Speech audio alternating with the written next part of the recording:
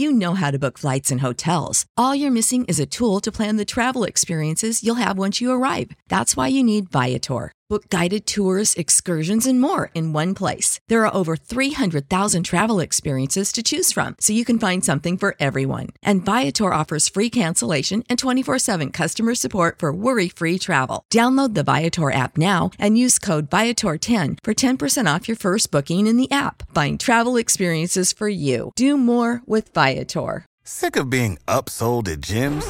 My guy, you're currently a base member? For $90 more, I can upgrade you to our Shred membership. For $130 more, you'll be a Swole member. And for just $300 more, you'll reach Sweat Platinum. At Planet Fitness, you'll get energy without the upsell. Never pushy, always free fitness training and equipment for every workout. It's fitness that fits your budget. Join Planet Fitness for just $1 down and $10 a month. Cancel anytime. Deal ends Friday, May 10th. See Home Club for details.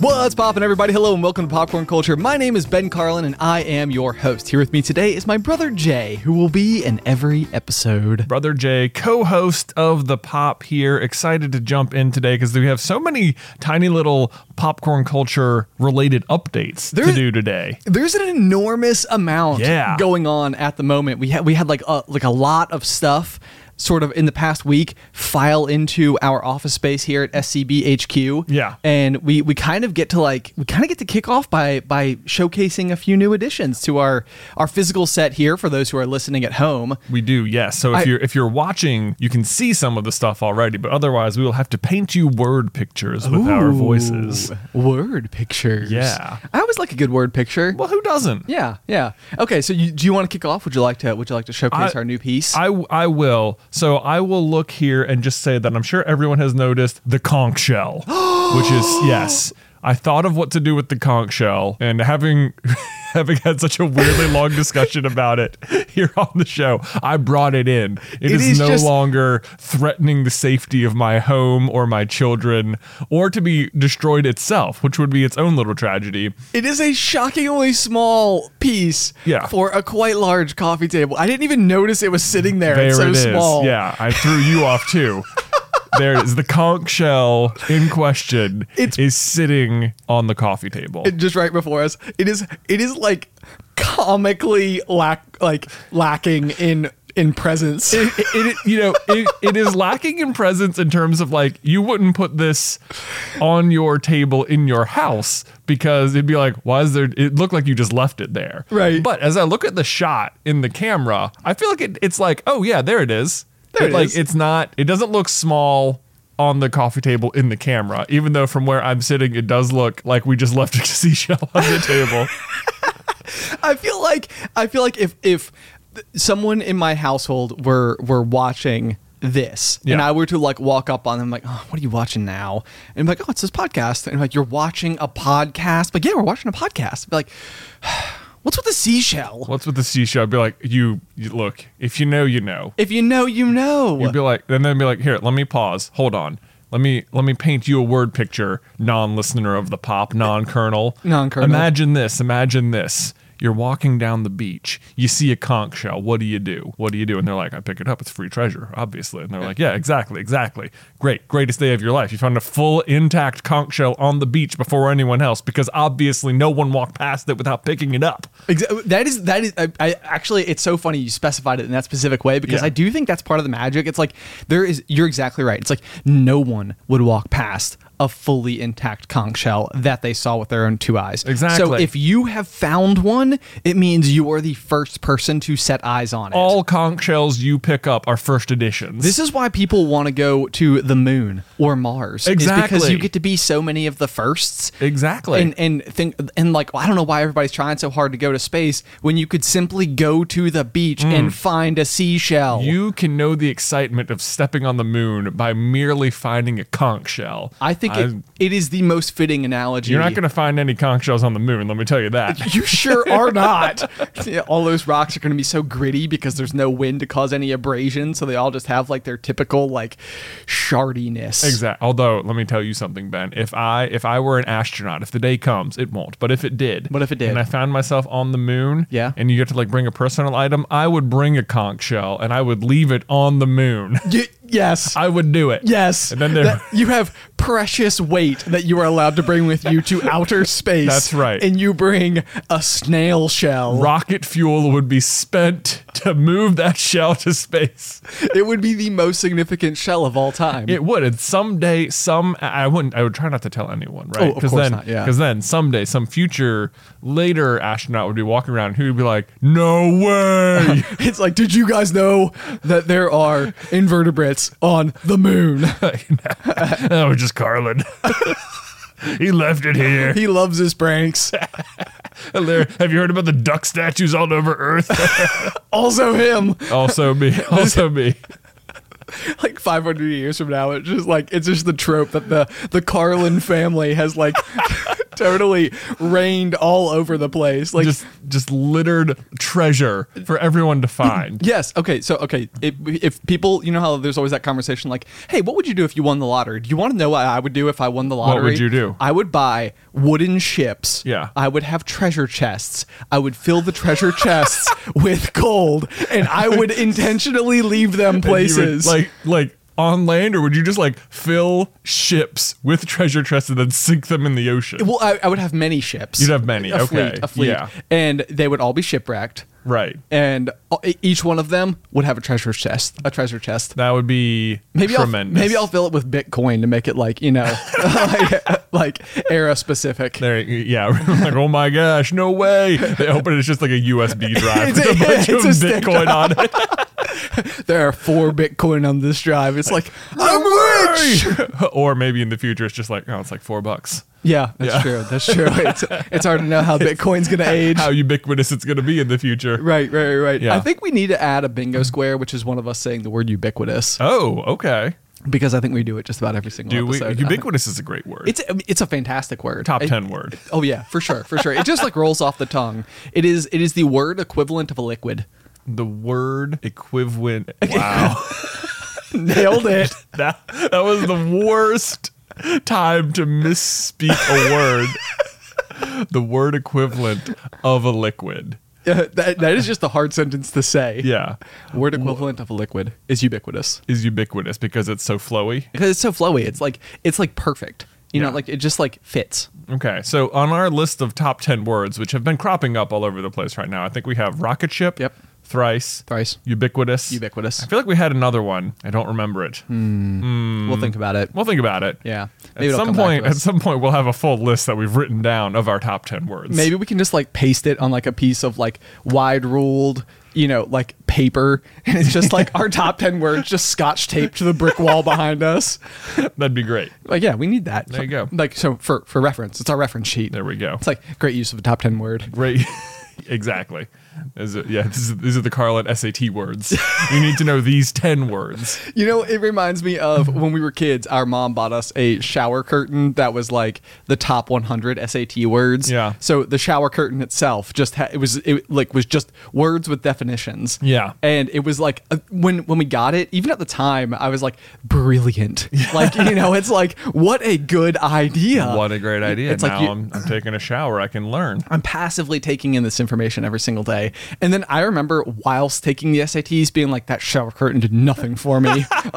Years of preparation literally down the drain. Well, here was the problem with the SAT shower curtain was that you couldn't read it from inside the shower. True. Because it was decorative facing into the bathroom, which is the opposite of where you are in the shower. You know what we need to normalize? Yeah. Reverse facing shower curtains. Right. Why are shower curtains just for people outside the shower? No one's there. No one's there. It's a bathroom. Make them face the inside of the shower. Right. For your personal enjoyment. Exactly. Or learning. Or in this case, learning. Exactly. Yeah, because there'd be so much to take in. Think about, I could have gotten points higher. Yeah. The other thing about the SAT shower curtain is that, like, the shower curtain is extended mostly. I mean, I suppose you're supposed to extend your shower curtain even when you're not using it so that it doesn't so that it dries out appropriately. Is that right? I have absolutely. If that's a thing, then I would say the only reason that my shower curtain is ever open all the way is mostly because I'm attempting to just block the chaos that is the 47 different bottles of shampoo and conditioner that my wife Alice has purchased. I see. Because it's like it is, she can't commit Can't commit to a shampoo and conditioner. So we have so many bottles. So if you're ever wondering, like, man, your hair smells like lavender today, it's like, thanks. Because Alice didn't finish this bottle, so now I am. Okay, well, I can tell you that whether or not you're supposed to, I'm pretty sure you're supposed to, when you get out of the shower, pull the shower curtain all the way there so that it dries appropriately and doesn't like get mold on it. But I can tell you that as teenage boys, not a concern of ours. Not even one bit. Not even one bit. And so that even when you were not in the shower, it wasn't like you could learn from it, because it was normally just that the shower curtain was open and therefore the words were scrunched. So yeah, it was just, it was always like slinked over to like the always left side. Slinked over. Yeah. So this was a real net zero. Except we now know the word ubiquitous and rocket ship. Well, that's true. So, that's true. So who's the real loser, SATs? Look at us now. Look at us now. We're dropping two of the best words of all time. Right into the pop. Week in, week out. Anyway, so I feel like we were headed somewhere though. Oh yeah, so we were discussing like the new elements of our space here. Yeah. So obviously one of the showcase pieces is of course our new seashell, which will eventually probably go to the moon if one of us can ever be astronauts. So I like to call it our space shell. Our space shell? I was just about to suggest, as this new element surprised you on the set, could it be the seashell of surprise? It's twice as good. Oh man. The space shell of surprise. I love You want to know what makes a space shell so great? What? The space portion of it. No doubt. No doubt. Oh my gosh. Could you imagine if there was like a meteorite that struck Earth and you were like, hey, I'm going to go get this piece of like Lodenstone, and instead you go and it's a seashell? It's like if a seashell hit the Earth from space. Yeah. Space shell. Space shell. Hits the Earth. Yeah. Also, nice name of the wind Lodenstone reference there. I saw you work that in. In case people weren't listening carefully, you can mark name of the wind off of your bingo card now. Also referencing the bingo card.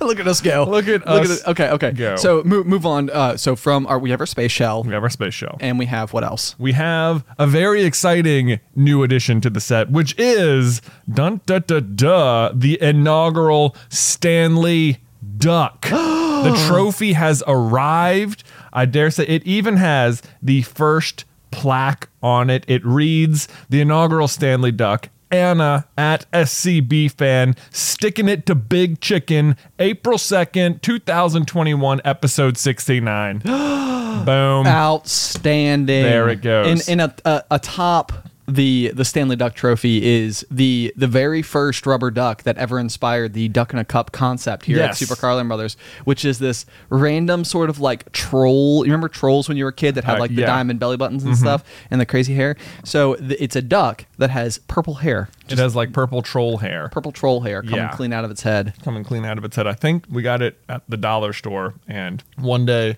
it was for Luke, and I remember thinking like, man, my 1-year-old is not, like, why would anyone play with this rubber duck with purple hair? And man, let me tell you, Luke really played with it. Really? Okay. Well, so it feels like this duck, I mean, it's kind of a life-changing duck when it comes down to it. Like, it is. And it really came down to the, like, I remember sitting there with Luke, who was maybe a year old, and I had finished drinking my coffee, and it was this Slytherin mug sitting in the middle of the living room, and I was like, you know, it's just me and Luke, because like Beth was out running. I was like, hey, Luke, think I could throw this duck into that cup? And, you know, he didn't say anything. He just looked at me like, of course you can do anything, Dad. Naturally. And I was like, all right, let's see. And I threw it. And first shot, it went in. I was like, no way, that was amazing. I swear, I think it's dad magic. I think that is like dad magic, because things like that happen when you're a kid. Yeah. Like things just work out, and it's like, how did that happen? How did that happen? It's like expectations now set forever that you can just make every single shot. Exactly. I had a moment like this just last night, I think. Okay, so this is an unusual day in Beth and I's parenthood, in that nothing wrong was actually happening. It was just like a first time unique situation was happening. Okay. Where I arrived home at about 5:30 yesterday evening after work. And Beth called me while I was driving home. She was picking up like a click list from Kroger. She had all the kids with her. She was like, hey, can you turn on the oven or whatever? And I was like, sure. So she gets home probably like 5:45-ish or so, and we go and unload all the groceries. And in the back seat, Luke has just completely fallen asleep, like on the car ride, which, you know, tends to happen from time to time, especially if he like doesn't nap during nap time, which he almost never does anymore, but not a big deal. He falls asleep in the back a bunch, and normally as soon as you try and get him out, he'll just wake up. Okay. And I'm thinking, we'll let him sleep while we unload the rest of the groceries, and we'll come back and, it'll be fine. And I get him out, and he is not waking up at all. He is like, In fact, he like wakes up enough to like get the straps off of him. He turns around in the seat, puts his forehead back in between like the headrest, and like curls up into a ball and goes back to sleep. You were kidding me. In the car seat. I was like, Luke, oh my goodness, you're so tired. So I bring him in, and I'm like, okay, just I'll put you on the couch. You can just like watch TV until dinner time. If you want to go back to sleep, whatever. And we turn on something. He watches it for like 30 seconds and is back asleep on the couch. And I'm like, okay. Well, dinner's going to be ready in about half an hour. We'll just let you sleep until dinner time. And then you probably need to eat some food. Sure. Well, dinner rolls around. We go and try and wake him up. Not happening. Oh, no. He is just like conked out like a seashell. Nailed it. Yes, I was going to say, you're right there. Oh. I was like, I'm not going to can't miss a conk joke on today's episode. The space shell. Exactly. Okay, continue. You never see it coming. You never do. Exactly. So now me and Beth are like, this has never happened. Luke has never been so asleep that we like could not get him to wake up. Right. But nothing's wrong. He's just really asleep. So I'm like, I'm just gonna go put him in bed, and assuming the walk upstairs will like jar him up, because it'll be kind of like a bumpy walk up the stairs.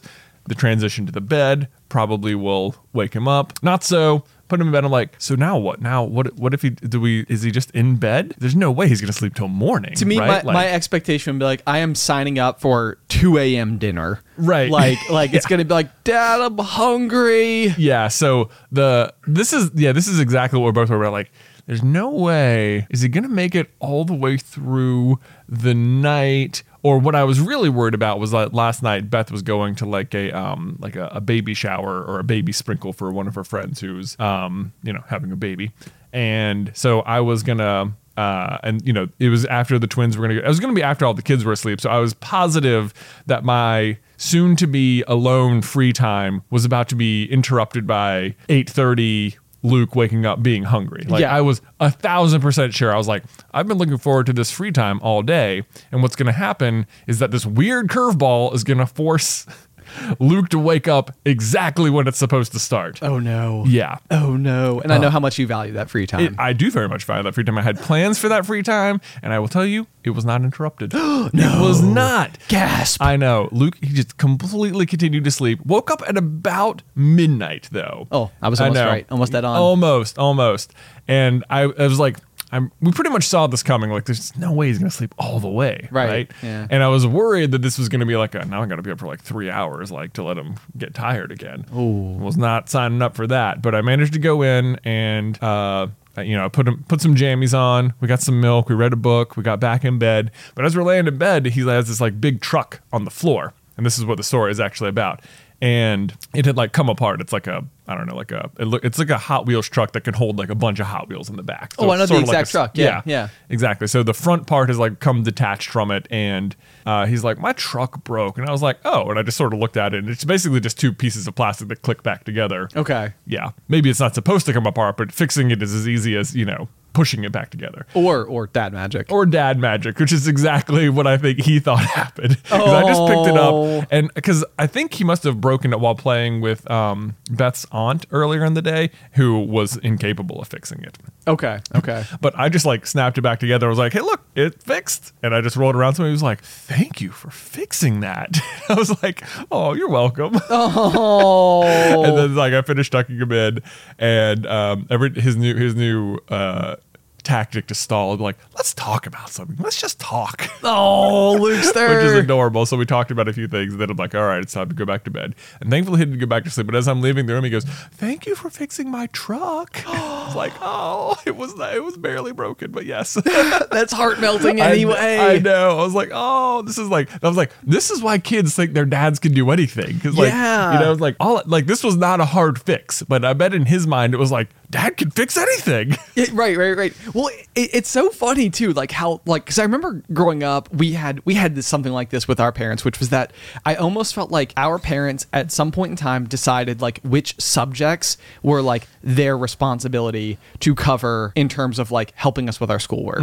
So Dad was English and history, and Mom was math and science. Okay. And so like in my mind, Mom and Dad were experts in these categories, where it was just sort of like as if part of their training as humans becoming our parents was like they had to choose which things they were going to be experts in so that they could like help us through these particular things. Right. And it was like, I think the same thing was true though, like where it would be so often, or maybe it's just the case they're actually good at these particular subjects, but like I could go to them, ask them questions, and they would have the answers. And like it would be so curious from their perspective if it was like, I cannot believe he asked me this question because I randomly know the answer and this is incredible, and like continuing to reinforce the belief that I know everything there is to know about mathematics. Right. But like maybe it was just lucky that day. Maybe. I feel like I can probably be of good assistance in math up to algebra. Oh, see, that's like always the thing. I've always thought like, okay, like once they get to algebra, I'll be fine. Oh. But like simple addition, no way, man. I feel like you could handle it. I think I can handle simple addition. You got it. Yeah. The real trick is to teach your kids the square root of 64 when they're like 5. Right. Because then it's like root, to be able to go into math class and be like sit next to their buddies and be like, hey, do you know the square root of 64? And they'll be like, no, I have no idea. What's the square root of 64? And it's like 8. And then like all of a sudden your belief system is that you're good at math. And even if you don't understand why it's 8, it's like you are now good at math to yourself. So this is my I don't have kids yet pro tip for people who have kids because of my personal experience as an actual living child. Right. Just let them know, because everyone knows the formula E equals MC squared. Right. Like even kids have heard that. No one knows what it means. Of course not. No. Of course not. Right. Yeah. But like you're like squared. What does that mean? Squared 64 square root. That must be from that formula. Square root of 64 is 8. I'm smart. Yeah, exactly. Yeah. It's like I am the type of person who like goes home and I have like one of those green chalkboards, because green chalkboards I associate with really advanced mathematics. Okay. And it's like yeah, I have like numbers written all over it, but when you get to the end of it, it's like square root of 64.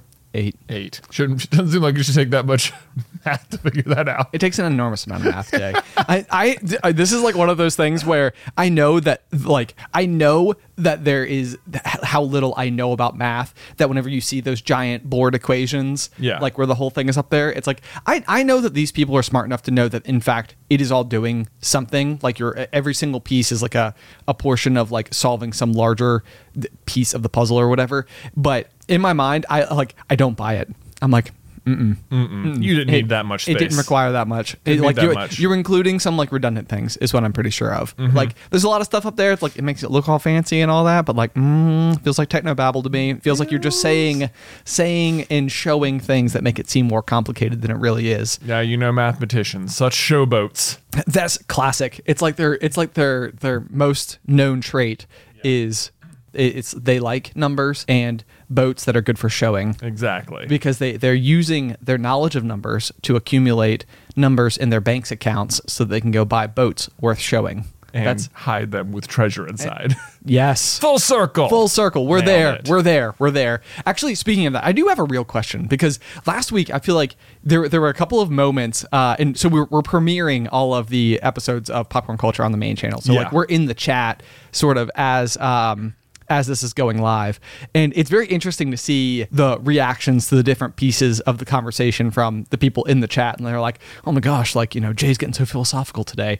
And so one of the things that I started wondering about last week is there such a thing in the modern day as a professional philosopher? Like, like back in the day, there were always like, it's like, philosophers, like, and they would have like some like great piece of like ancient wisdom that still maintains true, even though they wrote it in like, 86 BC or something. Interesting. There must be modern day philosophers who are publishing books, but I wonder if it's like the same as like discovering like electricity or being like there are these things out there to be discovered, and at some point people were the first ones to do it. Right, and but you have to be like in the crosshairs of like opportunity, technology availability, and individual knowledge. Like right place, right time is big. And so I'm sure like you don't like early philosophers must have arrived at the same moral dilemmas that we face today.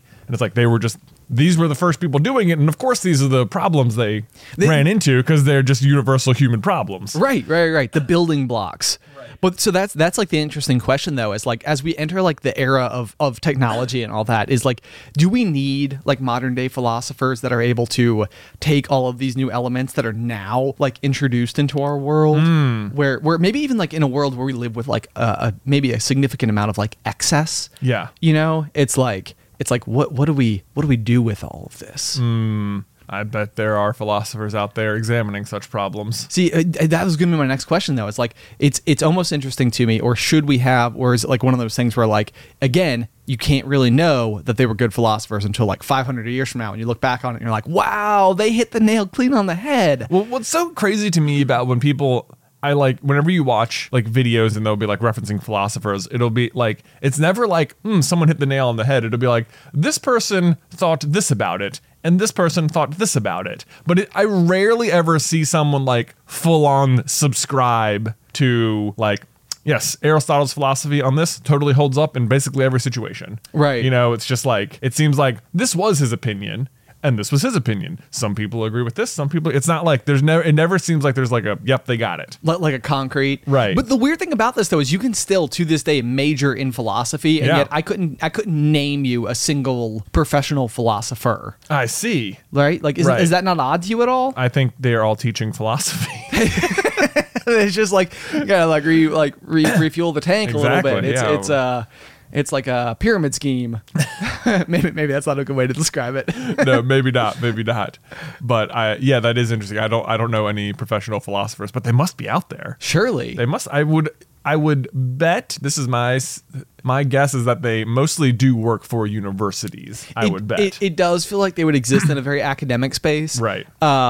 And this is, again, like, it's the type of thing where, like, in this particular field, basically you can only hope to become like Aristotle, or no one will ever know who you were. Interesting. Like, you know, it's like the only person who is ever remembered is like that very precipice, like top person. New thought. Okay. I've thought this before, and I think sometimes... Are you about to drop a thought bomb? Maybe. Okay. Is that sometimes I think... certain brands of comedians are actually really good at like philosophy because they're like what is funny, like what makes their observations funny is that they've observed like really true, honest human behavior, and they've like recognized it for like the humorous. I can't even think of the right word for it, but like they've recognized like this unusualness. Like the social commentary is there, and they're inserting it into like a comedic. Like sort of delivery. Yeah. But like what they have actually done is identified like this is a thing, and the reason I can tell you this joke on stage is because I know you will relate to it. Exactly. Like I know you've experienced this feeling, and I can make you be me and go through this entire experience. So yeah, I think maybe one of the first people whoever thought did this, and I couldn't even give you good examples of it, but I think a lot of people think of George Carlin this way, not related in any way. It is like it's like we live in where we live. Everybody knows who our dad is because he's been like the newscaster for so long. But so everybody's like, you know, you'd be like calling roll the first day of class, and people will be like, are you related to John Carlin? But then anywhere else we are, like if you're, you know, at a convention in like Salt Lake City, for example, and you walk up and they're like, last name? I'm like, Carlin. Like, you related to George? And it's like, man, does this, maybe this is a fair question though. Does this happen to everybody? Right. Like, does everyone have a name that they're like, wait, that person? Right. Like, I imagine if like your last name is like Smith or something, and people are like, are you related to John Smith? It's like, yes, 5 of them. Like, there are so many. There's so many. Yeah. So that'd be an interesting query to throw out there if you have like an identifiable last name. Yeah. So, okay, there you go. Maybe comedians are the modern day philosophers. I think I've also thought Bo Burnham, as a very modern, like young comedian today, is like sort of on this track. Oh, sure. Of like very keen observations. And like his comedy shows always seem like there's like, yeah, you can just watch it and laugh, but also if you want to go a layer deeper, there's a lot more happening here. Right. And I do think you're right. That's like where almost he flirts with that line between like comedian and artist a bit. You know, it's like which side of that equation is on, and probably like anything, it's like what can make it great is like you could appreciate it purely as comedy, but if you want to take it in as art, it is also available for further dissection and understanding. What a skill!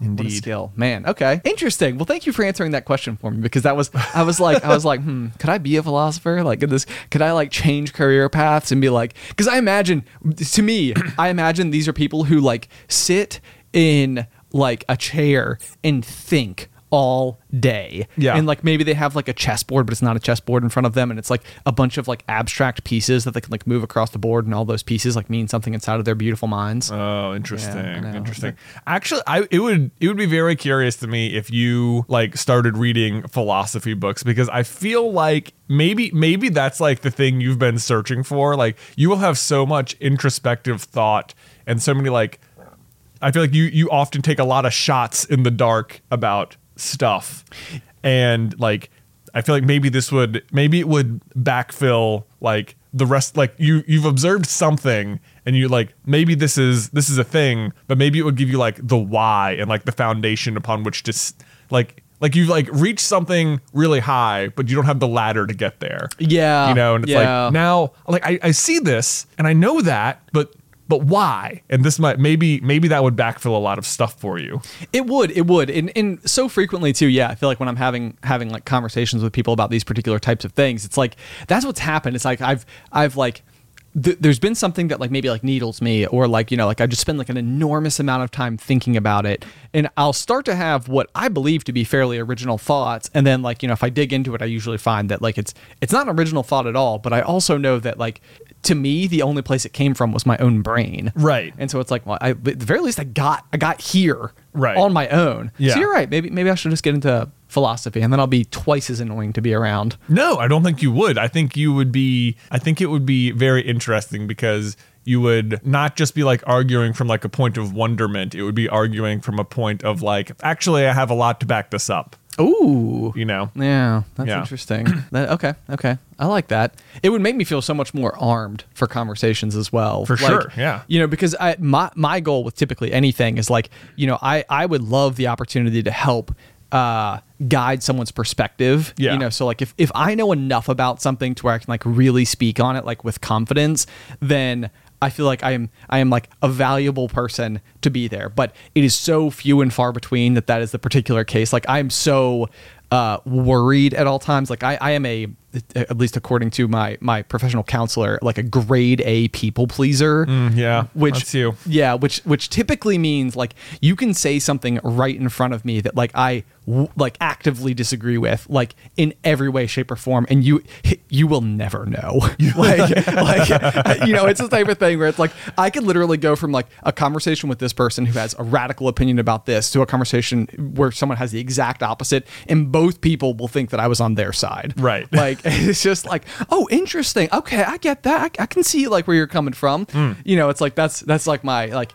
You know, it's like it's not essential for me to like contest necessarily the way that everybody might feel about something. Right. You know, especially in mostly I think it's because if I don't have a really like what is the right way to describe it? Like a helpful way of maybe like guiding this, or maybe like even like further educating or like bringing points to the surface. Like I don't want to be critical. Right. Is sort of the key thing. It's like my goal with anything, if I'm ever going to try to change your mind on it, is like, okay, I'm going to start where you are, and it's almost like I'm gonna come to your side of the valley, and let's together build the bridge back to my side from your side. Right. You know, so it's like it's not like I'm going to concede and meet you in the middle, like where we're building bridges at each other. It's almost like, let me help build the bridge with you. And to me, I feel like that's like that way people don't feel like they're being talked down to. Right. Which is typically, you know, it's like anybody who's going to approach any type of opinion that's like radical in some way and being like, you're wrong and here's why. It's like you have lost that person. I imagine I think listening to hear you say it, it sounds like very much that is the best possible outcome you could hope for. But I imagine what you run into a lot of is you want to build a bridge with someone and they just want you to build a bridge to them.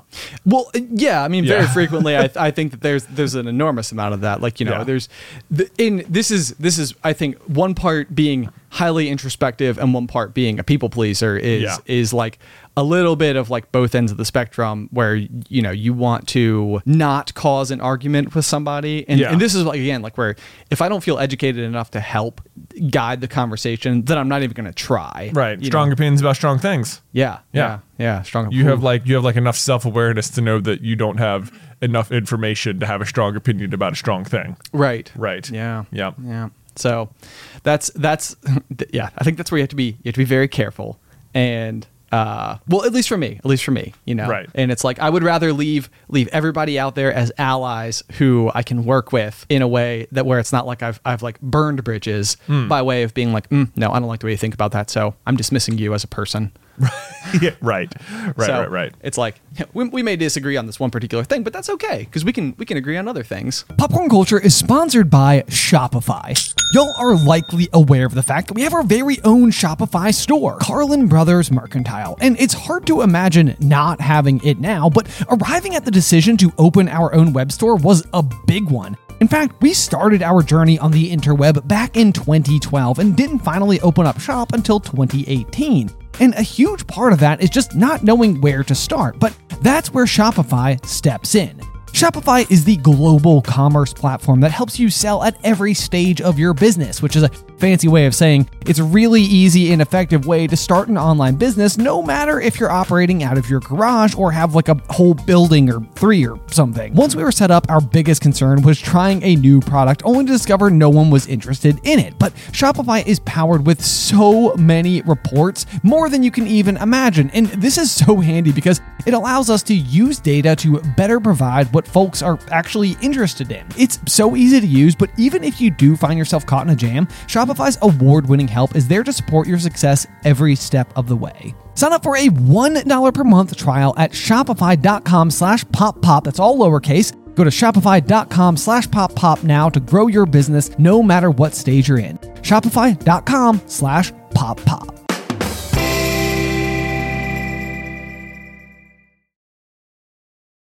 Popcorn Culture is supported by Arena Club. Okay, so you guys know that I love trading card games and that me and Ben are big time collectors of Pokemon cards. It's that childhood fantasy of finally being able to use adult money to buy those highly coveted rares of our youth. And like even in our office, we have not one but 2 full display cases with some of our all-time favorite rarest cards that we've pulled. But something I did not know existed when I was a kid in my youth was the grading process for trading cards or sports cards or whatever you're collecting. To me it was just like a rare Charizard is a rare Charizard. Like it doesn't matter if it's been hanging out in my pocket with my lucky paper clip. Turns out it does matter, and kind of a lot, because if you get your cards professionally graded, it can add huge value. And then not only that, but once they're graded, they will like seal them in that pristine condition inside of a plastic case, or what's known in the industry as a slab. And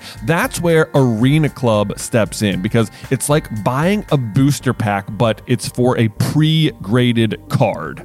Now, I know that can take like maybe a second to wrap your head around because you're opening physical cards on a digital platform, which means you open the pack online and see your pulls where they can be added to your showroom for the world to see, but you can also request them to be sent to you at any time. So they have got a ton of pre-graded cards, and then you will get to randomly open one, and then they'll keep it for you, or they can send it to you, or you can just like sell it or trade it online or whatever you want to do. But whether you're buying, selling, trading, or displaying, Arena Club is the card collecting platform you have got to check out. And right now you can get 10% off your first purchase by going to arenaclub.com/poppop, which, wow, that is a crazy offer. 10% off a $400 slab pack. That's like $40 right there. Anyway, that's arenaclub.com/poppop for 10% off your first purchase.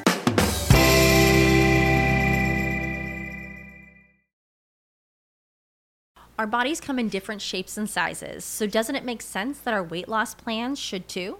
That's the beauty of Noom. They build a personal plan that factors in dietary restrictions, medical issues, and other personal needs so your plan works for you. Noom doesn't restrict or shame when you want to treat yourself. Their flexible program focuses on progress instead of perfection. You don't have to give up carbs or anything. And with their daily lessons, you can learn something new about your food choices every day. After just a few days of using the app, I learned how to recognize cues for overeating and how to choose the right foods to feel full. Stay focused on what's important to you with Noom's psychology and biology-based approach. Sign up for your trial today at Noom.com. That's Noom.com. And check out Noom's first ever cookbook, The Noom Kitchen, for 100 healthy and delicious recipes to promote better living. Available to buy now wherever books are sold. All right. Well, while you're over there people pleasing, can I contest something? Please do it. All right. Contest away. Okay, so we were talking about... I agree with you already. I'm sorry for what I said. No, maybe it's not contest. Maybe it's more like a clarification thing, but you were talking about watching the live chat while we were premiering some of the popcorn cultures. Yeah. And in the last episode, we were talking about holding grudges. And I gave an example of an analogy of like holding a grudge against someone is like drinking poison and hoping the other person will die. Yeah. Right. Yeah. And like, to me, when I first heard that particular phrase, I was like, oh man, that released a knot in my stomach almost. I was like, I get it. I hear it. But as we were talking about it, the chat just suddenly turned to like, wow, that was super dark. Oh my gosh, what poison? Ugh. And I was like, wait a minute. No, this was a really positive. This was very helpful. What's going on? I don't feel like people understood it. Oh no. And I was like, oh no. This is, I don't know. That wasn't meant to sound like really dark, but I'm just going to explain it. So okay. Because it is like it planted a seed in my brain. So here we go. A poison seed? Or a poison plant that you could then like put in one of those like mortis in pestle right thing, and like kind of like, you know, it's like because you already made your guacamole, so now you're making your poison. Yeah. No poison. No poison. No okay. poison. Okay. So I don't know. So really the point of it was that like not that you are actually hoping someone will die or something. Sure. Or you're not trying to poison people. It's just that if you are like holding a grudge against someone, it's like it is. Chances are that person does not know. It's what that phrase means, like you're drinking poison and hoping the other person dies, is just that like you are taking in a lot of pain from the grudge. Right. Whereas the other person is like blissfully ignorant of it. Right. So it's like there's no like positive outcome in holding this against someone because you are the one dwelling on it and being hurt by it because that the grudge is the poison. Yes. And it is harming you and you are aiming all of that harm at them, but it's only hitting you. Yes. Yeah. And so I think that this can actually go back to a story from very early on in the pop. I think I was telling about where I was out walking my dogs one day and, you know, like they were doing their business, going to the bathroom, and it was in front of, you know, one of our neighbors who was a friend of ours, like, you know, front yard, and we had our bag and we're like picking up after him. And this woman comes like power walking down the street and she was like, oh, beautiful house. When did you move in? And we're like, oh no, we actually live down there. And then she like looked at like the situation before us and gave me like a really aggressive glare and was just like, you know, it kind of kept going. And it was this thing where I was like, what just happened? Like, yeah. I was like, as far as I know, I'm following all the protocols here. Like I actually know the people who live here. Like we're very friendly with them. You know, like if they came over and asked for a hammer, we would be like, no probs. Like or a cup of sugar or something. You know, so it's like good friendly relationship with a neighbor. But even beyond that though, it's like as far as like my mind was concerned, I was like, this is pretty standard protocol for this particular situation. People walk their dogs. I watch people, you know, pick up after their dogs in front of my house constantly. Like, never even think twice about it. And so, you know, it was like this thing where I was like, what happened? You know, and you're right. Like, so, I mean, like it sat inside of me for, you know, several days. And I was like, what? Like, why did this person get upset with me? Like, I don't understand. Like, I was just doing what I was supposed to do. Yeah. And so it was like, oh man, like this person, like, you know, like was upset with me for something. And like, and the other thing too was that she kind of like walked off. And so I was like, it's like, I don't really know how to resolve this. And so then like literally just by happenstance, there was like a few days later, I was outside like grabbing something from my car or from the camper or something like that. And this woman happens to walk by and I was like, I like flagged her down. I was like, hey ma'am, like, can I talk to you? And, you know, I tried to, you know, be whatever is possible, like very, very friendly. And right. like, yeah. Very cordial. Exactly. Yeah. So, but this, like, it's been something that's like been weighing on me for like several days now. And so I was like, can I just ask you about this? Like, 'cause if I did something wrong, like I obviously I want to know that I did something wrong, but like this feels like pretty common procedure. Like even at the park down the street, there are like stations with like dog bags specifically for doing this exact thing. Right. It's like, it's a lot reinforcing my belief that this is the right thing to do. Yeah. And so, I mean, it was exactly that though. It really like I sat with it for several days. And I think for her, it was the type of thing where like, probably the same thing too, where she is really big into like gardening and her whole front yard is like very beautifully manicured or whatever. And so I think for her, it's kind of like if a dog goes to the bathroom in my yard, it is causing damage that like is directly going against my specific goals. And I have like signs about it and I'm very sensitive to it. And, like for her, like she has like a very specific reasons and same thing. So like she's holding this poison inside of her towards all people walking their dogs. And then I was holding the poison from this person who gave me like a scoffing look. And so, I was like, well, let's just chat this out. And I ended up talking to her for like 20 minutes, wow. Like out front of my house. And I think by the end of it, it was kind of like, okay, like we feel good. But I remember like, like starting that conversation and I felt, it's almost like a teacher calls on you in class, like, cause you were like talking to a friend or something and right. your heart jumps into your throat and you're like about those like tears are about to come out right now. I'm like breathing really heavy, the whole thing. But it was good. I think it was like very helpful for me to then ultimately actually have that conversation and kind of like diffuse. So wait, I know you've told this story on the pod before. I'm sure it's been a while, but wait, why was she upset with you? But basically for the exact thing. So she had said that she goes, according to her, she goes walking, every single morning and she constantly sees people not picking up after their dogs, which I know my neighborhood and I know that this is absolutely not the case. I've seen, it's like you see it constantly. Like you could go anywhere and pass 10 people walking their dogs. Right. And so she was like, I had just passed a whole bunch of people already this morning. And she was like, I held my tongue to every other person. And I finally got to you and you were the person. Then I just and it just came out. But you were picking it up. I was indeed. Okay. And so I think for her, she just felt like even the very fact that it was there to begin with has already caused harm. I see. Like it's as if like, you see that area, like the grass isn't going to grow the same right there. And that was the reason, that she was upset with me. But I think hopefully maybe it paints your analogy well. I've actually had another one. Can I bring up another instance? Because this almost ruined my weekend. And it was so surprising. This past weekend? This past weekend. Okay. So this was like a really odd and very like unexpected response. But I have to tell you that like I've almost been like fearing this exact thing happening. And so I think that's why it like hit me so hard. Okay. So we've been talking about Name of the Wind, obviously, an enormous amount. Like I almost feel like it's like a laughable thing at this point in time where people in the chat right now are probably being like, wow, you guys read the Name of the Wind? And it's like they're saying it like ironically. Yeah. But so it's for the past year for me, which has been, kind of like a brutal year. There's been like an enormous amount going on. It has been like my safe haven, I've like genuinely in a way that I don't normally have the ability to like become attached to things, have like loved it so much. And I mean, it does remind me of like the very early days of like discovering the Harry Potter books where it's like, I don't want to do or think about anything else other than this. Like this is what I so care about. Figure out this whole world. Yeah. Even like down to buying like the merchandise from it. Like it's almost one of those things like with the Harry Potter stuff. It's like we have acquired through doing, like what we do so much of like the things that if something new arrives, it's usually because we're using it for like a functional purpose in like a video. And it's like, oh, that's cool. Like, the prophecy, like we didn't have this before, but now we do. But I wasn't getting like excited about it. But like with the Name of the Wind stuff, I am like buying the items and then like following the tracking until it shows up at my house. I've got it. It's like, oh my gosh, the thing just got there. The poster. Yes.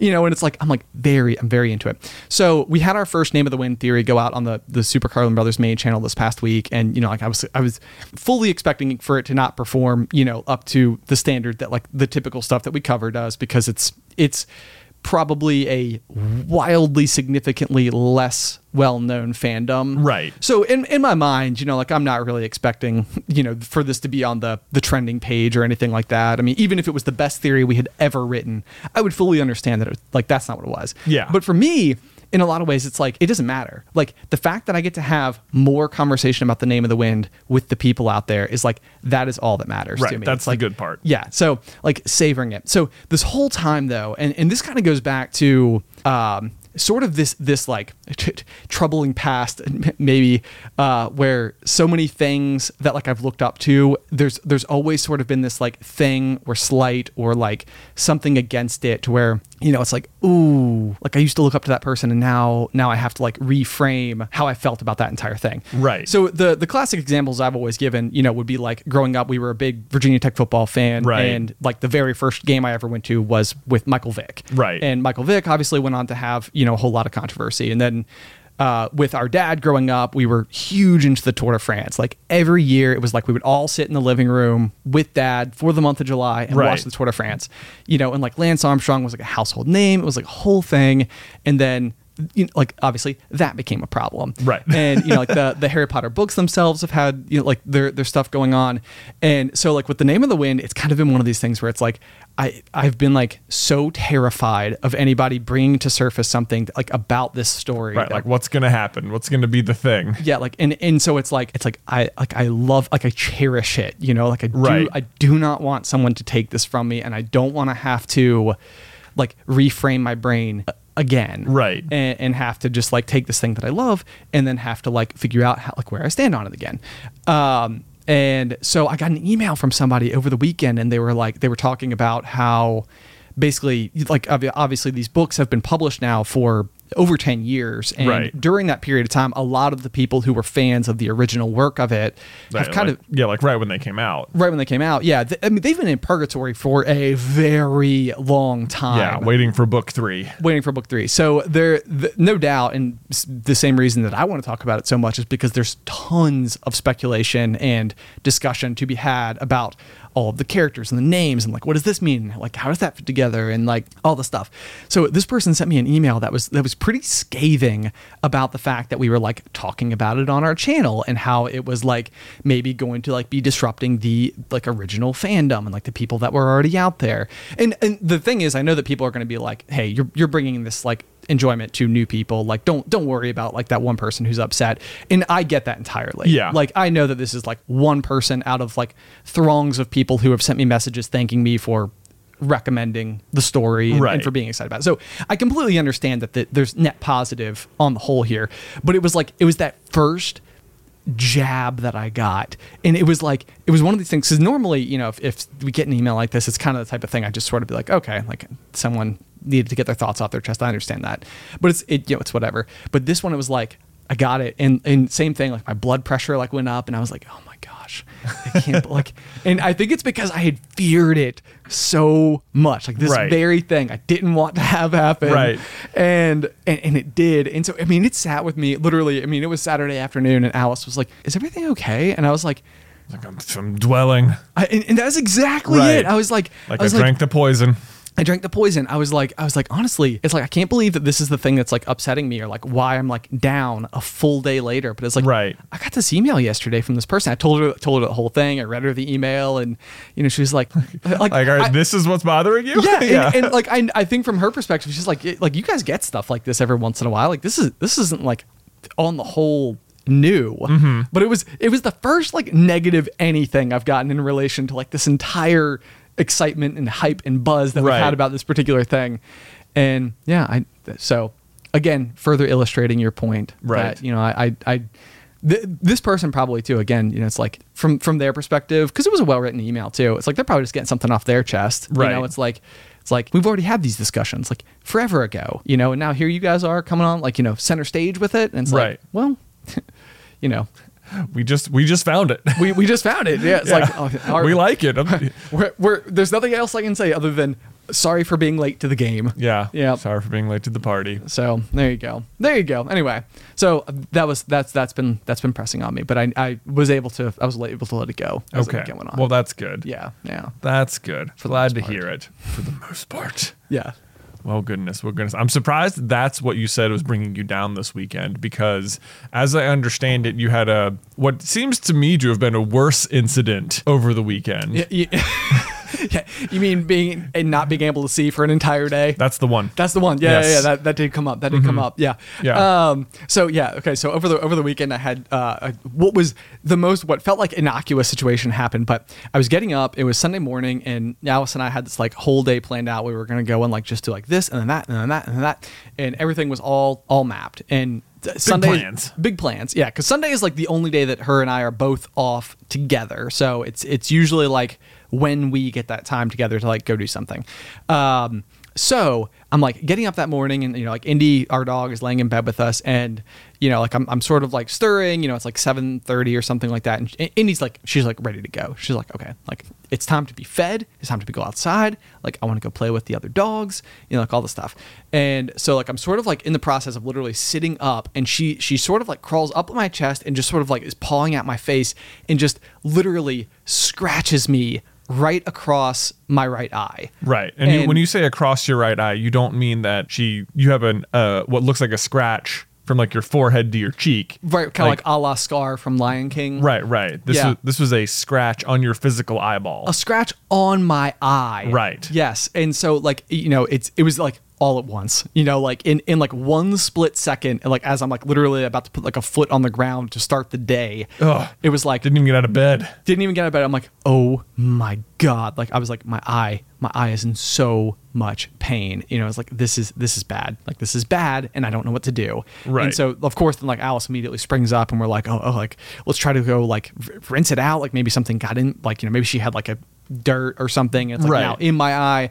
So I'm like, your first assumption isn't my eyeball is scratched. My first assumption, is that like it's just I need to get whatever is in here out of here ASAP before it does scratch my eye. And so I'm like literally like standing in the shower like pulling my eye wide open and just like letting like water like splash into it and everything, and it like hurts so bad. So I get out of the shower, still hurting, can't get anything to do with it. So it's like 2 hours later, and Alice is like, we need to go see like a doctor. Right. Like, we gotta get this checked out. It's like, so something clearly is wrong. Like this is not good. So we go, and like, at this point in time, the problem is that your eyes are always facing the same way, and it hurts the most for my right eye to be facing forward, which meant that I couldn't open my left eye either because it would orient my right eye forward. Can you imagine that? I guess. So wait, does that mean, I guess when your eyes are closed, are they not also just immediately facing forward? I think when my eyes are closed, they go up. Is that right? Man, I don't know. I can't see because my eyes are closed. I'm like blinking now, like, wait a minute. Are my eyes moving? Well, so maybe my theory is wrong. The point is that if I were to open my left eye and my right eye was still closed, like just winking, which I can do now, like no problem at all, it was still the same amount of like agonizing pain, and I couldn't even hold my left eye open, which was completely unscathed. Right. So I'm like, for all intents and purposes, I can't see anything. Right. And so like, Alice drives me to the doctor, and she literally has to like get out of the car and walk me to the door where the doctor then has to guide me to like the back room and sit me down. It's like, I don't even know like which building I'm in. Right. Like I can't see anything. Right. And, they do this whole thing where they put this like almost like phosphorescent like drop that like both numbs your eye and like hold up a black light to it. And he was like, whoa, yeah, you scratched your eye. All right. Oh, no. He knew within like a split second. He was like really obvious. Yeah. He was like, all right, open your eye. It's like, whoop. Yep. There it is. Like, I don't even have to look. You scratched your eye. So it's just like great. It's like, well, gosh darn. So the only good news is that at this point in time, I know like, okay, it's not something in my eye. Yeah. So now I can stop trying to like flush it, which is good. So now we know what it is. Now I just gotta like let it heal. But so for the entire rest of the day, right, I cannot see anything. Ugh. So it's like we haven't been staying at our physical house because of the renovations. We had the floors done, and so part of on our to-do list for this particular day was the first time we were going to be able to get to go back into the house to see the floors. So Alice drives us over to our actual house. We go inside, and I'm standing on my brand new refinished hardwood floors, and Alice is just like raving about how gorgeous they are. And on top of them, right, and cannot see them. Oh my gosh, yeah. So insult to injury, you've been forced out of your house for a week to refinish the floors. Yep, and finally get to see the finished product, and you can't see them. it. And so Oh, no. I'm like, oh my God, I'm so sad. I just want to see what it looks like. So yeah, I mean, the rest of the day is just like literally. By the end of it, we go back to Alice's mom's house, which is where we're staying, and we're literally like, I'm sitting on the couch with my sunglasses on because my eyes are just shut, and it's kind of like weird for me to be sitting there. And I mean, it looked like something from like Weekend at Bernie's or something, where I'm just like sitting there, like with my head kind of like tilted sideways with the sunglasses on, just like they're both watching a movie and I'm just listening to it. Right, like, yeah. I mean, I'm surprised you weren't listening to Name of the Wind. Me too, honestly. Me too. Yeah, I didn't have any. You had like a great excuse for 8 hours of uninterrupted listening. That's a good point. That's a good point. I should have done that. Oh well, next time. Next time, indeed. Next time I can't see for an entire day. That's what I'll be sure to do. What a weird problem to be. Not. Yeah, I'm just going blind today. That's no good. I know. Yeah. So that's basically what it was. I mean, everything. Like if I had to go to the bathroom, like Alice had to like literally. She was doing this thing where I would like put both hands on like her shoulders, and she would have to like walk me to the bathroom and like orient me inside. And yeah, it was just lots of feeling along. So it was a bizarre day. Well, it was a bizarre day, but I can see now. Well, that's good. Yes. Oh, yes. Thank goodness. Bravo. Yeah. Well done. Yeah. You're healing. Big weekend. Dude, okay, so what I've been enjoying seeing over the past week or so is if you go onto our Reddit page, people have been posting up a storm about receiving their Fred the One True Cup. Fred the One True Cup. I know, it is so exciting because I was so excited about how many people signed up for this tier on our Patreon to get that like first quarter exclusive piece of merch. Yeah. And I'm so happy with how they turned out. And like everybody, like, so if you got one, you have to take a picture. You have to share it with us somewhere. We want to see it. We can actually show them here, like right now on screen. Hopefully you'll be able to see people with their Fred the One True Cups. Thank you, Ethan, the editor, for going the extra mile and showing some images to the people who could see. Who could see. Otherwise, you're listening like Ben was this past weekend without sight. Exactly. Yeah. But the good news is that we're painting word pictures. That's right. We're painting word. Imagine, if you will, someone holding up a beautiful, glorious travel metal coffee mug. It's got laser etching. It's the Popcorn Culture logo. Their thirst is quenched in a way that has never been quenched before. Right. And you know that this person is gaining daily joy by not having to decide which cup am I going to use. They know what cup they're going to use. Because they now have Fred, the One True Cup. Imagine that smile on someone. The smile of someone who knows the cup they're going to use at all times. That's the smile on the faces of the people on the Reddit. It's the best. It's the best. Almost as good as the smile you may receive from this week's corny joke. What? The corny joke? The corny joke. We need like a jingle or something for that. We do need a corny joke jingle. Yeah, something there. Maybe Ethan will have added something that is like almost appropriately lackluster. It's like ding. Like, yeah, okay. So anyway, this week's corny joke comes from Maximilian Demarest. Great name. I know, great name. There are not enough Maximilians out there that go by the full Maximilian. The full run of it. Yeah. I know Maximilian Pegasus. He was kind of a big villain. Maximilian Pegasus? Maximilian Pegasus. He's the antagonist of the first season of Yu-Gi-Oh! Oh, yeah. He has the Millennium Eye. Right. Oh, I was going to say. Right. Yeah. It lets him see what cards his opponents are holding. That does not seem like a fair... No, exactly. Yeah, he's super cheating. Yeah. Okay, got it. Yeah. Classic Maximilian Pegasus. Classic. Okay, so I don't. Again, this is I've sort of like diverged from like me asking you jokes because a lot of people send in like these like they're just like funny like things to say. So maybe not even like a corny joke so much as a corny sentence, as it were. Give me the corny sentence of the week. Here comes a corny sentence. It goes, I was at the store today and picked up some coconut shampoo, but when I got home I realized I don't even have a coconut. You get it? Again, like this is the shampoos for the coconut. Oh, man. Yeah. It's so funny. Especially because coconuts have like, you know, like a little bit of hair. Yeah. So like, can you imagine somebody like, I shampoo my coconuts? Right. It's like, Nice and clean. Give me the conditioner. Nice and clean. I know. Very exciting. Very exciting. The other thing that we've completely missed out on for the past couple of weeks, so I could not be right with myself if we missed another fun fact about coyotes. Another fun. Before you deliver this week's fun fact about coyotes, not to immediately derail you. Oh, derail me. I will say that as we do have the lovely trophy for the Stanley Duck on set, and we'll soon need to be deciding who is going to receive the second Stanley Duck Award. Right at the end of whatever, June, right? Yeah. Yes, how do quarters work? Yeah. How do quarters work? When's the 6th month? Yeah, so at the end of June, we'll choose who gets to have their name put on the second half or the next side of the trophy. The great thing about the Stanley Duck Trophy is that year in, year out, it will continue to grow. Like, we're going to buy like new layers for it. So it will get like taller and more majestic as time goes on. It's going to be incredible. It's going to be great. Yeah. Let me say, there was a pretty good submission this past week where someone got their GMA sticker. Yep. And they don't live in Arizona, but they have a friend who lives in Arizona. And they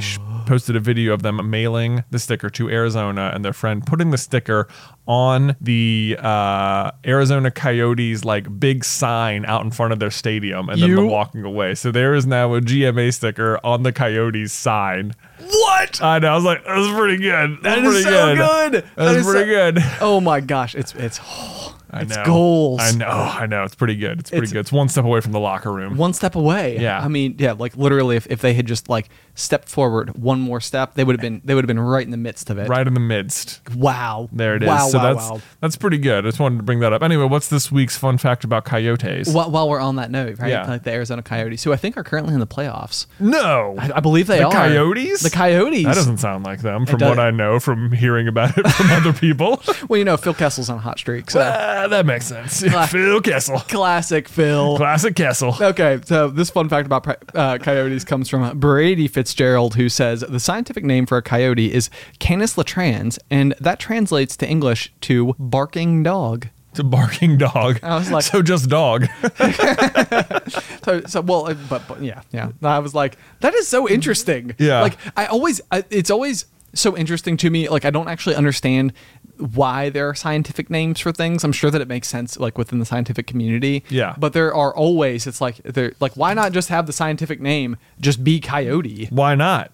Right? Yeah. Like, wouldn't that just make as much sense? You'd think so. I don't know the answer to that. I guess it's more of like a classification thing. I'm looking up whether or not the Coyotes are in the playoffs, NHL playoffs, or like, is that even what's happening right now? I don't know if it's there yet. The top headline is NHL standings seeding scenarios breakdown for final spots in 2021 playoffs. Okay, so we're close. I guess it's possible they've already clinched. But that also doesn't sound like them. That doesn't sound right. Okay, so maybe I've overstepped my excitement about the whole Coyotes. I'm going to figure it out. What will happen, Jay, I will feel like I will have directly impacted if they win the Stanley Cup for the first time, now that we've declared them the official team of the official hockey team. The official hockey team of popcorn culture. Hockey. Yes. Okay. Let's see. I'm not. We're going to figure it out. The Arizona. Okay. So they are this, according to this website and this article, which was posted 4 hours ago, their playoff probability is 37.2%. So great. Basically 1 in 3. They have 7 games left.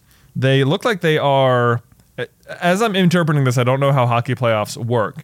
It looks like in the West Division, it looks like each division maybe gets 4 members into the playoffs. That seems like reasonable. And it looks like they're in 5th. Of said division. Okay, so they just need to inch their way up. Who's in front of them right now? The St. Louis Blues. Oh, one of the only teams I've ever actually seen play in real life. Lest we'd started this podcast, I would have said the St. Louis Blues was my go-to hockey team, as it is the only team I have ever bought tickets to go see in person. Yeah. And they did win the game we went to, which was cool. Now they're our worst hated enemies. Yeah, our rivals. The St. Louis Blues, who have 48 points at the moment. And the Coyotes have 47 points. So there we go. We're in it, people. We are in it. We are in it to win it. Everybody got to make the playoffs. 7 games left. Go Coyotes. Is it okay to hope that like as a collective, all these people who had like like no slot chosen for their favorite hockey team, that they have maybe now defaulted. I think the Coyote fans for sure, and I think that extra energy is what's going to help the Coyotes. Like they don't know where all of a sudden there's like magic in the air. I know it's like there's some buzz. There's some buzz, like some popping. Yeah. Like, what is that? What's that sound? Does it smell like fresh butter and popcorn? Wow. We should play harder. We should. Yes. Yeah. Yes. Go. Fight. Win. Is that Edna? That was Edna. I love it. Oh my gosh. Okay. Well, so as we round off, I think this week's episode of The Pop, we need to let everybody know where they can find us, which is basically everywhere. Everywhere. We're on Twitter. We're on Reddit. You can email me directly at popcornculturepod@gmail.com. As long as you don't have bad things to say about the name of the wind. Yeah. I mean, if you want to talk to me about it, that's like one thing. Because I've had people who I've engaged in like very productive conversations with, where maybe they had taken issue with something, but I was able to then have like a meaningful discussion with that person. Build a bridge, as it were. Build a bridge. And in some cases, maybe like a stone bridge. A stone bridge. Oh, good point. It's been around for so long that people don't even know where it came from. That's a throwaway line that definitely has implications. Yeah, it does. Yeah. But that's the thing. Yeah. So, I mean, it's not that you can't send me like feedback. You know, like if you want to talk, we can talk. That sounds great. But, you know, otherwise, popcornculturepod@gmail.com. I really appreciate any corny joke or fun fact about Coyotes submissions, especially if you are like a Blues fan and now that like we're arch rivals. It's like, that's right. It's totally You're going down St. Louis. Right. But, you know, like we're all winners at the end of the day. So it's all good. Except for St. Louis. We're losers. Get ready to sing the blues. Otherwise, guys, also we have the GMA stickers, which are available over at supercarlinbrothers.store. If you want to purchase a set of 10 of those, place them somewhere, take a picture of where you've placed it, and enter yourself for a chance to have your name forever engraved on the Stanley Duck Trophy. Indeed. Those are available again over at supercarlinbrothers.store. And finally, you can find us on Patreon. It's patreon.com/popcornculture. We have kind of like 6 tiers when it comes down to it, but a $5 tier, which gives you access to the After the Final Pop show, which is basically Jay and I recording an additional 15-20 minutes of what has turned into the feet up discussion. So if you're watching, you know that we have a coffee table in front of us as we record after the final pop. We always put our feet up for some reason. We do. You can't see it though because it's audio only. but you can hear. You can hear the relaxed nature of our voice. Right. And people tell us it's a great way to fall asleep. Yeah. Just listen to it as you doze off. And right. It's like the sound of the ocean, which you can also hear inside of a conch shell. Exactly. I think that there actually is a sample of an After the Final Pop available over on Patreon if you want to give that a listen before you. Okay, wait, Ben. I have a question of great importance. Okay. If you had a conch shell on the moon, and could find a way to lift it up to your ear, would you still hear the ocean? Is it like a function of existing in an atmosphere with air? Well, I imagine if your head was outside of your astronaut's helmet, then you would not hear anything because you'd be dead. But like let's assume you could survive. Yeah. For like let's say you had the ability to survive for 30 seconds. So you could like take your helmet off, hold it up, see what happens. I think you would hear nothing. But I think that if you held it up inside of your helmet, I think you would probably still hear the ocean. Okay. I want to know if you could hear the ocean inside of a conch shell on the moon outside of your helmet. You should @Hank Green. Well, oh my gosh, this sounds like a fantastic Ask Hank TikTok question. It does. Okay. It does. Yeah. Okay. So everybody I'm gonna. So do it. Send it this way. Maybe I will. Maybe I will. It's our favorite line from Soul. Maybe I will. Otherwise, you can find us over on Patreon at patreon.com/popcornculture. $25 tier, you get access to that quarterly exclusive merch. Last quarter was the Fred the Cup Yeti mugs, which were laser engraved, the whole 9. We're still waiting on the prototype to come through for our Q2 piece, but that should be coming any day now. Oh, so I thought this was going to be the week. I thought it was going to be the week, but otherwise, guys, until next week. Pop.